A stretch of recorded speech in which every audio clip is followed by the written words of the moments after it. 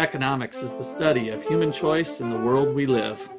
Faith is confidence in what we hope for and assurance about what we do not see. By investigating faith in economics, we can learn how they lead to human flourishing. This is the Faith in Economics Podcast, a presentation of the Gortney Institute at Ottawa University. Welcome to our show today. I'm Nate Johnson, the producer and graduate assistant for the Gortney Institute. On our show today, we have Dr. Russ McCullough, the founder of the Gortney Institute and Wayne Angell Chair of Economics, as well as Dr. Justin Clark, the Menard Family Professor of Philosophy and Ethics, and finally, Peter Jacobson, the Professor of Economic Education and Research. All right, so today we're talking about a TED Talk that I stumbled into at some point, and there's some stuff I liked and some stuff that made my stomach churn a little bit, but I thought the topic was kind of fun. And I'm going to throw it to Peter here to give a little summary of it.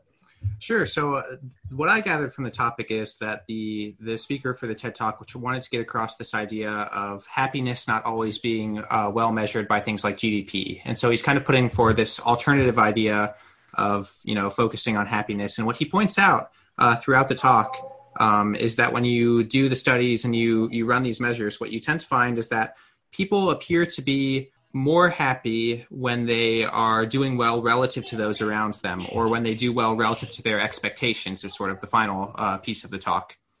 Whereas even if you're doing, you get a bunch of money, but everybody else gets more money and you expect it to get the same amount as everyone else, you're going to be unhappy or more unhappy than you were before because you got less than everyone else. And so it was sort of this idea of happiness is relative to those around you and then relative to your expectations, not so much about something like your yearly income or something like that on its face. Yeah.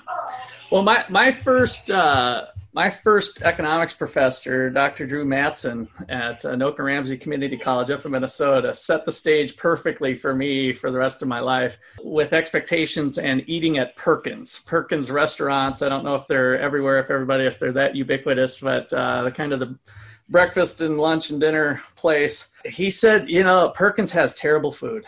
And so I always have really low expectations. I eat at Perkins probably once a week or so with very low expectations, and I'm never disappointed when I eat there.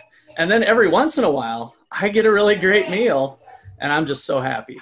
And so that was his take on expectations theory that spoke to me during this episode a bit. So Justin, what was your take on some of this video? Maybe before I give my take on the video, I think we should talk about a couple of the examples that he used. Yeah, that's a good idea. So he started off by saying that he noticed when he was in Africa that his cab driver who had their leg blown off or something, only one leg, seemed to be very, very happy, even though, it was a cab driver in Africa with only one leg, right? And then when he said that piqued his interest, and then he does these he refers to these psychology experiments which seem to show that, if you're a medalist, that third place medalist is happier than second place medalist because, when you're second place, you're this close to being first place, right?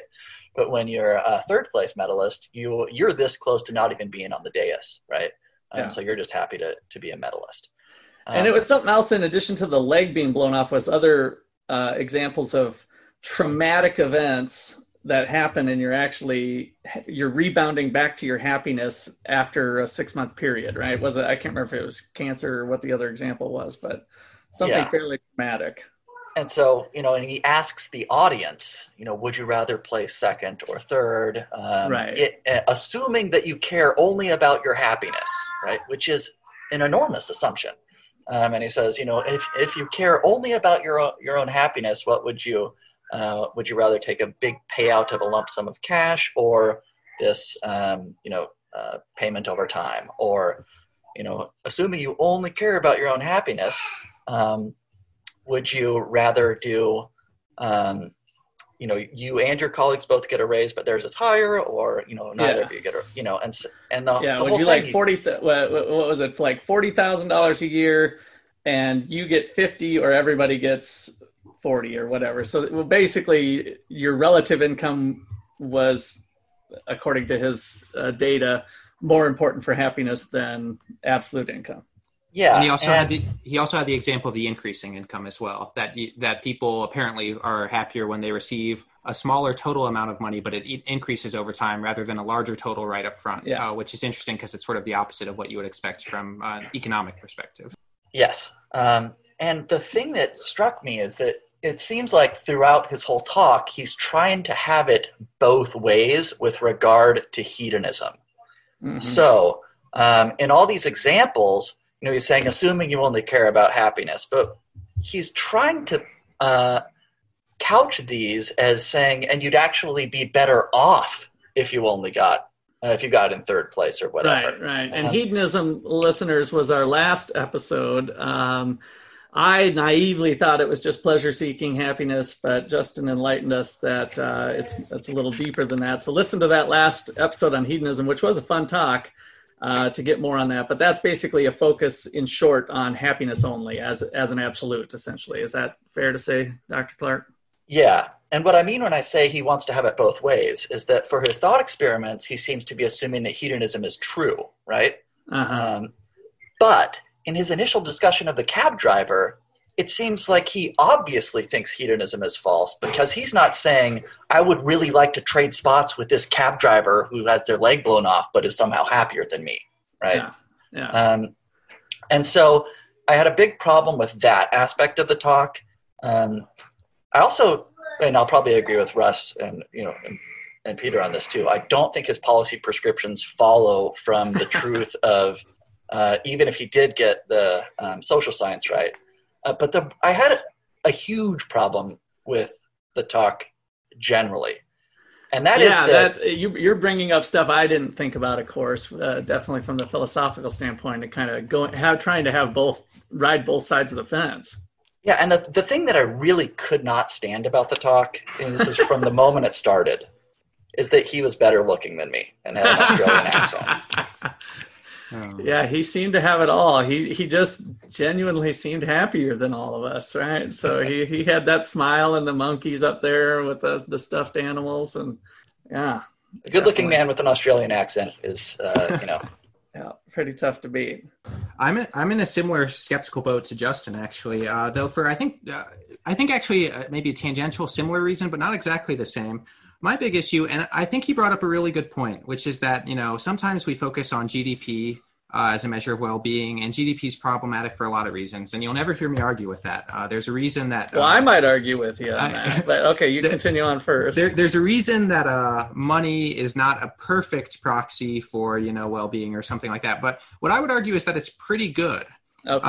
And sounds like we're talking back to the same language. Yeah. And the problem and he mentioned the gross domestic happiness stuff, but the problem with happiness, I actually disagree with his almost like the central point of his topic that we're really bad at knowing what makes us happy. I disagree totally. I think we're just really bad at measuring what makes us happy. I think surveys given to ask people to judge their happiness I'm just a little skeptical of that.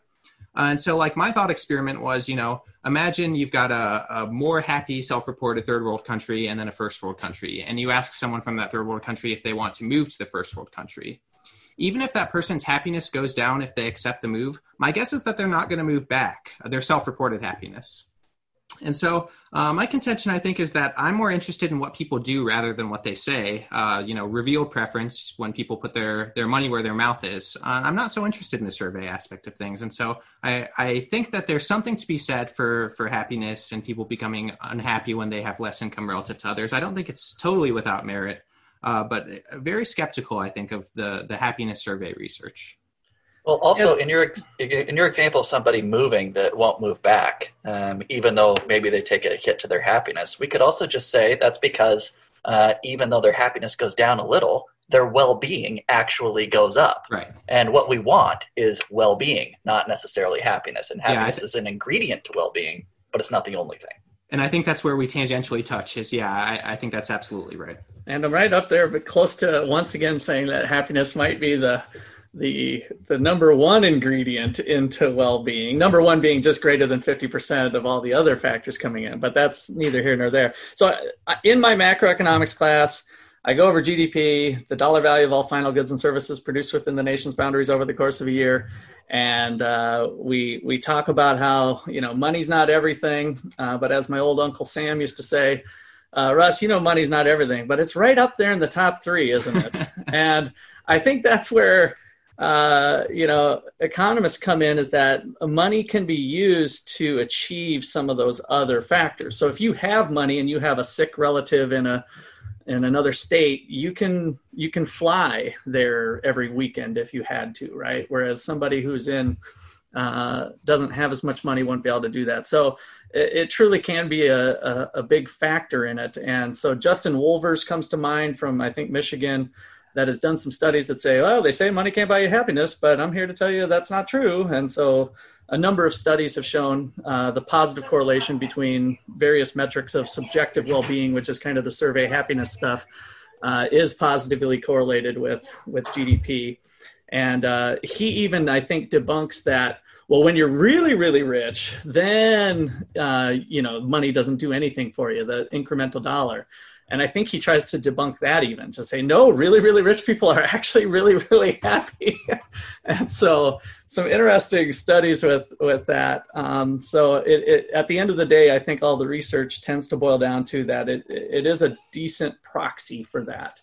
But as our resident philosopher here has pointed out, I think we all agree that it's not the all end all. And what we don't want to do is turn our focus then to being a GDP maximizer. GDP is a result of pursuing maybe higher level things. And so we don't want to get confused with the cause and effect, I think is the important thing.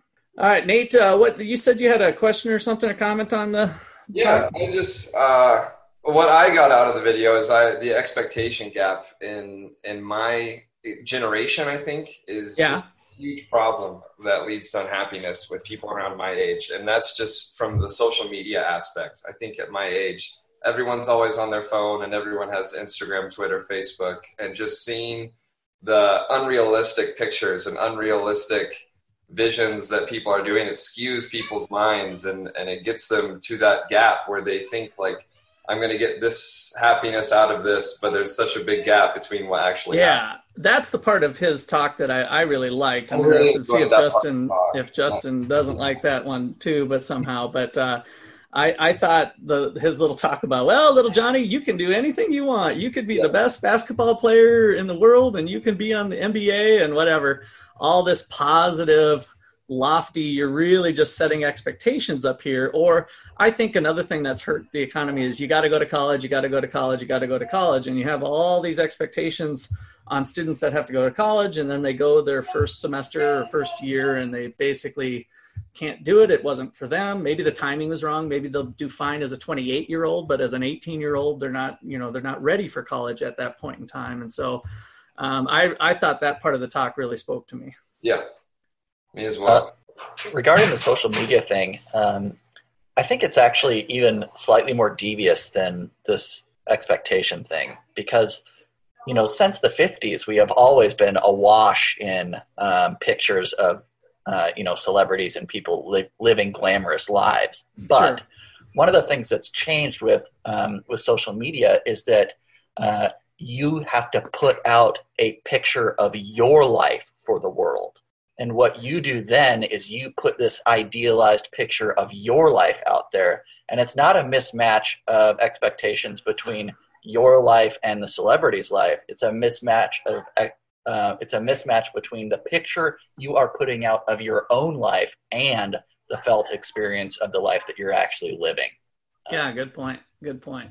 You almost compare the two against each other, your life versus their life, and it makes you kind of unhappy, I guess. And it makes you complicit in lying to the world about the way your life is going. And lying to yourself then in a way too, or there's just something bad going on there.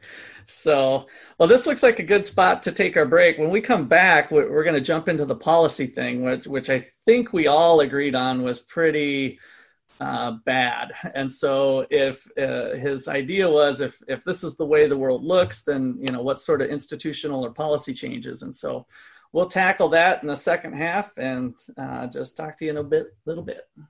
By 2030, the Gortney Institute will be known for its alumni, supporters, and participants who incorporate economic understanding with their faith and their careers vocations, communities, and personal lives. The Institute will be a nationally recognized source for knowledge and contributions to student experience, society's understanding of private and public solutions to poverty, and the overlap of markets, governance, and faith. Young audience will look to the institution for a challenging and engaging education on faith and economics.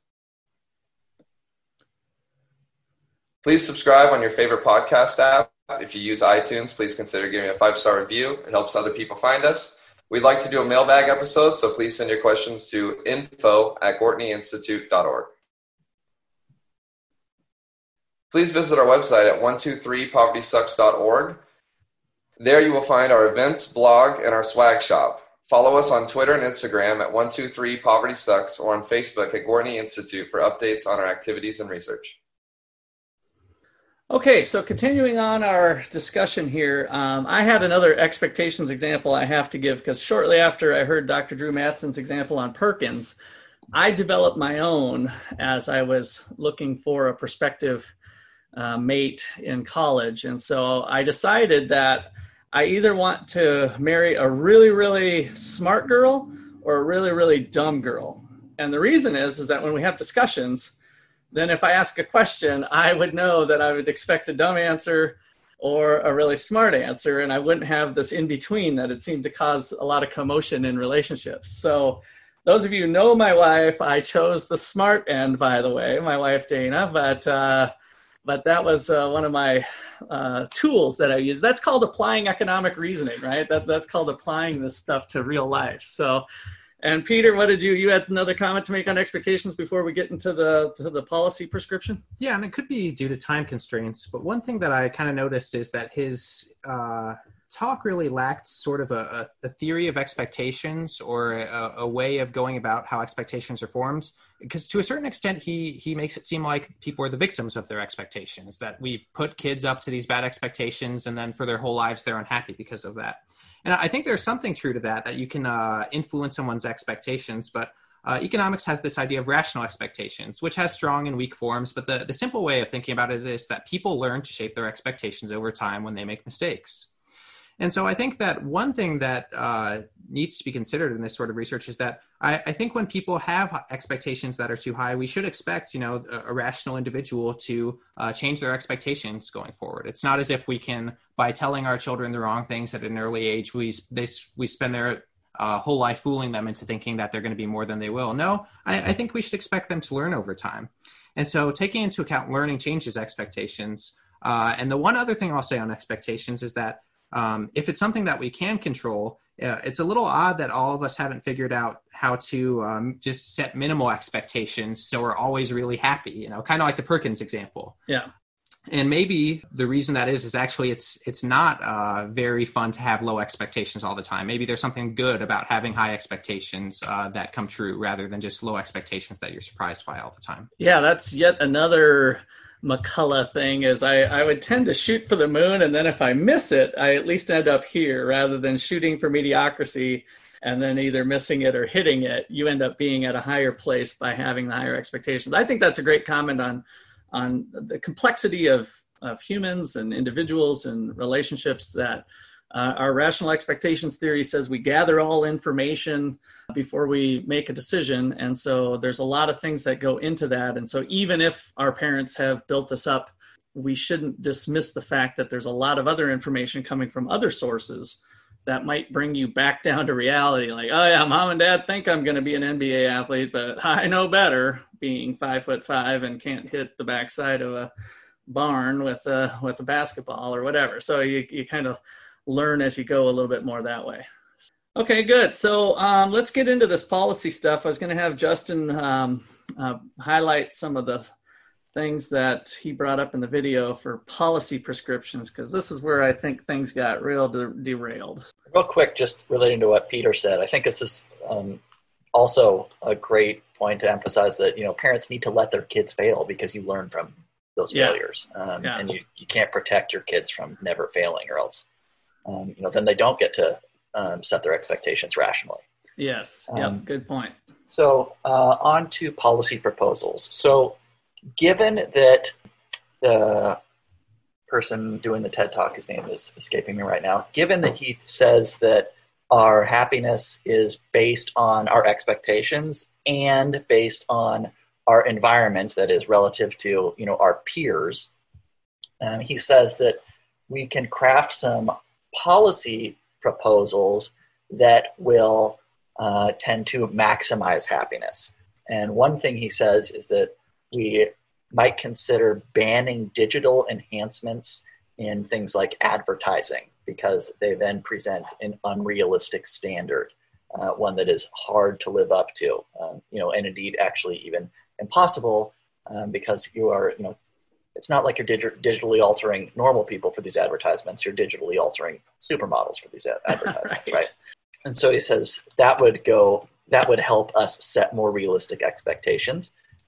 He also suggests that let's pick that one apart first. I'm curious who objects to getting rid of digital enhancements. There is a part of me that appreciates something like that, to have a more real life, but I like seeing some fake stuff too, imaginary stuff. And so I don't know, who wants to pick that one, pick on that one? Peter, you look like you're nodding your head. Yeah, just from kind of the line we were just talking about with expectations, is I actually don't think, it might, when, people are young and they're first introduced to social media, there might be some expectation gap. But I think we all understand. And if you say to anybody, they'll nod their head along that, the photos and magazines are digitally altered. And so I think knowing that, I actually don't think that there's a huge issue out there with people comparing themselves to these magazines, maybe on some level. But I think people adjust properly, knowing that these things are altered. And so you kind of see that manifest in the culture now, where actually companies are starting to do less digital altering because people are starting to demand that you just show us the real thing, because we know it's fake anyways. Yeah. Target just popped in my mind. The models that they show, even in, big in the store, are usually heavier set, or they have a mix of thin people and heavier people, where, gosh, back 20 years ago, it was just the supermodels that have been enhanced and all of that stuff. Justin, why don't you continue on with the next policy thing? All right. So his next policy proposal was that since our happiness is based on expectations and our how we are doing relative to our peers, that parents should try as much as possible to not give their kids unrealistic expectations. And the example he gave is, you can do anything, something like that. I guess encouraging parents not to tell their kids that. Yeah, I was curious what you guys' thoughts were that as parents, because I'm not a parent, and I know you guys all have your own kids, and so I think, my parents growing up, they always they were like, you can be a professional soccer player to me. And I think and they told my brother wanted to be a pharmacist and a doctor when he was young. So they gave him the high expectations, and he just graduated with a pharmacy degree. And I've gotten this far in soccer. And I think these high expectations, if the parents set them, I think it helps almost push you towards that goal. Like Russ was saying, it sets a high expectation. If you still miss, you're still kind of high up there.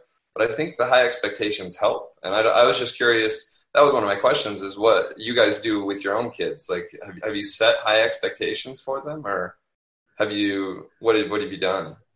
I'll speak first on that, because I did not intentionally. I guess it was from maybe a variety of things, but my wife was more of, you're going to go to college, a little bit more on kind of, I would almost call the normal track, but I never really did. But what's funny is my son, I noticed, sometimes had the impression that I did.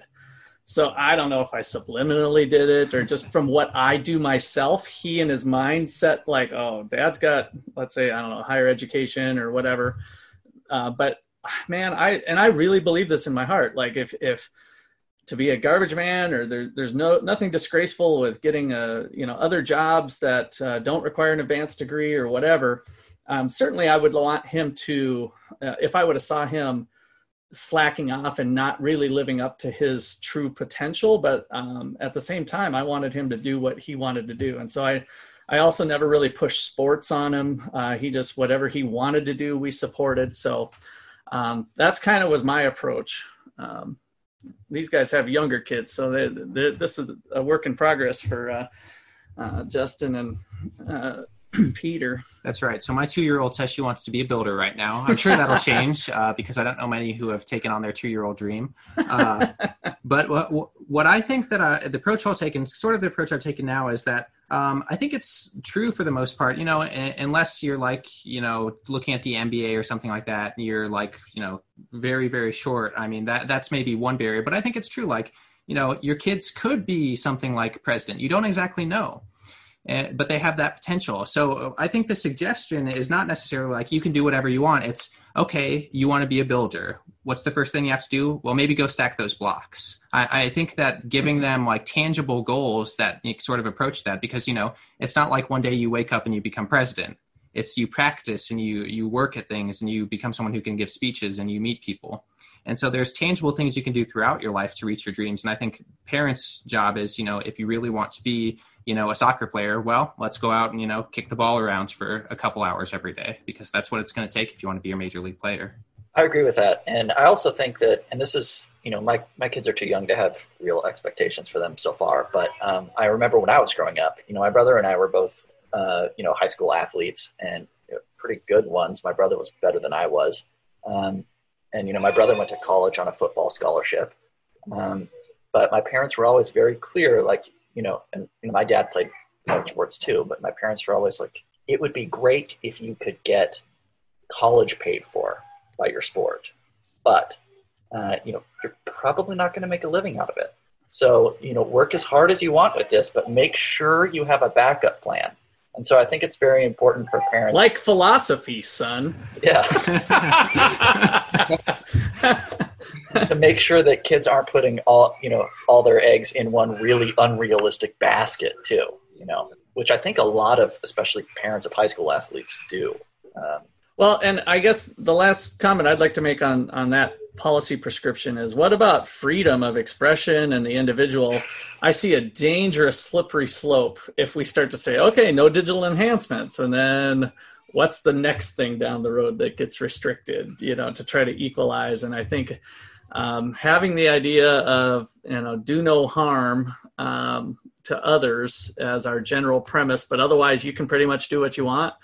If you want to do some digital enhancements or change, the freedom of expression part seems to be a real constraint that I'm not surprised, but it's kind of surprising to hear like people would actually have that on the table as a policy prescription. So I'm always a little leery of that. Just wait till you hear how they define harm in order to get as long as you're not doing any harm. Definition. Exactly. Yeah, and that's a fair comment. Like, I'm creating harm by doing the digital enhancements or whatever. Yeah. All right. So did you go over the distribution of income? All right, hit that one for us, Justin. What did he say? What was his comment there? So his final comment was that since our happiness is based on our comparison of ourselves with, our peer group and those people around us, that what we ought to do is, as much as possible, to try to to equalize income. And that way, none of us would be, at a disadvantage relative to those around us. Yeah. So, Peter, what do you think on that one? Well, it's again, first off, I'm suspicious of the premise that people's happiness really comes from like this relative comparison game rather than what like is absolutely happening to them. Mm-hmm. And so I have always said to my classes that what matters is not the distribution of the pie necessarily, but the size of the pie.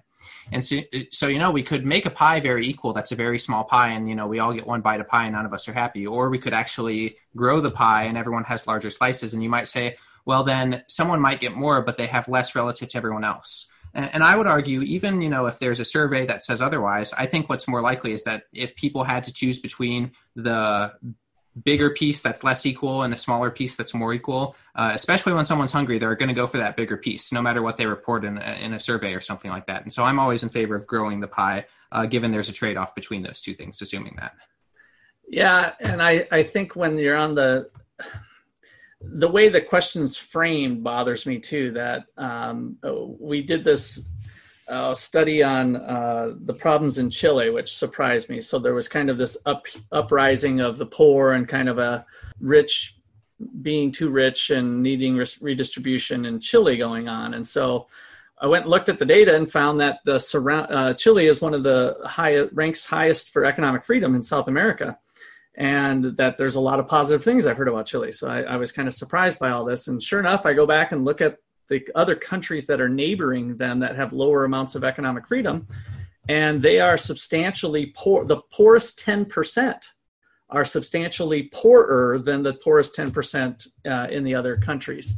And so I tend to not care about the gap as much as the bottom. So let's keep our focus on the bottom. If the bottom's going up, the gap might be growing. Maybe the gap is growing. I'm not as worried about the gap as I am about the bottom. And so that's kind of where I tend to put my focus. So let me also just say that his argument does not work, even if he's right? Because the argument explicitly depends on happiness being the only thing we want to maximize, right? It depends on hedonism being true. And like Peter's example of the pie example, where, you take a bigger slice of pie, because that would make you more well off, even if you recognize that it might make you a little bit more unhappy. So his policy prescriptions only follow from his from the results of his social science if hedonism is true. And we have a bunch of reasons to think that we want more out of life than mere subjective happiness. Yeah, and it kind of goes back to there's lots of poor happy people around that we've seen, and whether you lost your leg, like the example he went over. We can also just take a look at places where they have attempted to do this, and we can say, well, do these people look well off? We can look at East Germany. Do they even look happy? Did it even result in the happiness increase? Right. And I think the answers to both of those are no. Someone could press me on the second one, but I think... Why did they have to build a wall to keep these happy people inside their country? They had to contain the happiness for us. They had to keep it all for themselves. I mean, it is those lessons from history. I think that's well put, that we've just got devastation around where we don't have systems in place to allow people freedom to exchange and freedoms in other ways. I would say the art of economics always is to look at the unintended consequences of some sort of specific policy or something like that. And granted, the policy that he laid out is pretty vague, and so it's hard to draw any very specific unintended consequences that could result. But what I will say is that when people make less from what they do, they're going to do it less. And so the other problem is that what this risks to do is get rid of the pie entirely, right? There's no given pie. The natural state of the world is poverty. And so we have a very complex market system that when you interfere with it, with things like, equalizing income across people, you might actually do away with the thing that created the pie in the first place. And so you have to be very careful with proposals like that. Yeah. And there's no doubt that the rich are always going to be able to maintain a lot of their richness. They have enough resources to put them in another country, to move stuff, to shelter stuff, to hide stuff. So that philosophy is never a good one. And I do believe in a progressive income tax where the proportionately higher income people pay more than lower income people. So I know I've met other economists that aren't in favor. They want some sort of flat tax or otherwise. So I don't mind that, but that can only be pushed so far. We can't go back to the 1970s where we have a 70% tax rate on the incremental dollar. That just will destroy economic activity at the margin for people who fall into those higher income brackets. And we don't have to look very far to see all the value and well-being that a guy like Jeff Bezos helped bring to life, and Gates and Jobs and all the way down, that having no upper bound on income, we can't have 100% tax rate. And if you push some people who are in that high tax rate, ask them next time, what rate do you think it should be? Most of them, I've learned when I press them on this question, don't know that the high marginal tax rate is 39% already. They don't have no clue that it's that high. And so then and then their first thing would be, it'd be something reasonable. And I'm like, well, it can't be 100%, right? And so that would be taking every dollar. Well, no, of course not. And like, should it be 90? Well, no, that's too high. And actually push people to kind of think through that. It doesn't have to be in a confrontational way. It can kind of be in a fun way, but usually they just are uninformed about that. It's just too easy for politicians to take the tagline of, we're going to tax the rich and give it to the poor. The redistribution scheme is always kind of left in limbo. And I don't think people have a full appreciation of the redistribution scheme that we already have, and that there might be other areas of policy that could be more beneficial for the United States. So, all right, well, that looks like a pretty good place to wrap. Any final comments from anyone here? So can I say one more thing? Yeah, of course. The other thing that kind of bothers me about talks like this, where they then give policy proposals and they say, look, this would make everybody better off. It's like, yeah, everybody thinks their preferred political policies would make people better off. That's why they hold those beliefs, Right. So the idea that this would convince anybody who didn't already agree with it, rather than help somebody who does already agree with those policy proposals, pat themselves on the back, is something that that I object to a little bit. Yeah. And so his analysis fell way short. And granted, he might have some formal papers that would do better than what you're able to present in a 20-minute TED Talk, but it falls real short of something we'd like to have a real dialogue about it. But yet then he'll be cited as an expert. Well, this guy has some evidence that, we should be redistributing big time. That'll for sure make us all happier, which is really, when you stand back and think about it, ridiculous. But all right, well, that is it here. This has been a production on behalf of Ottawa University here at the Gortney Institute. Appreciate you all listening, and make sure you tell your friends and share this podcast with others. We're tweeting on Twitter at 123 Poverty Sucks. And we have a Facebook page and our Gortney Institute page here. If you end up wanting to support us, we'd love support for our continued efforts at the Gortney Institute to investigate freedom and justice and human flourishing. This is the Faith and Economics Podcast. Be fruitful, multiply. Thanks.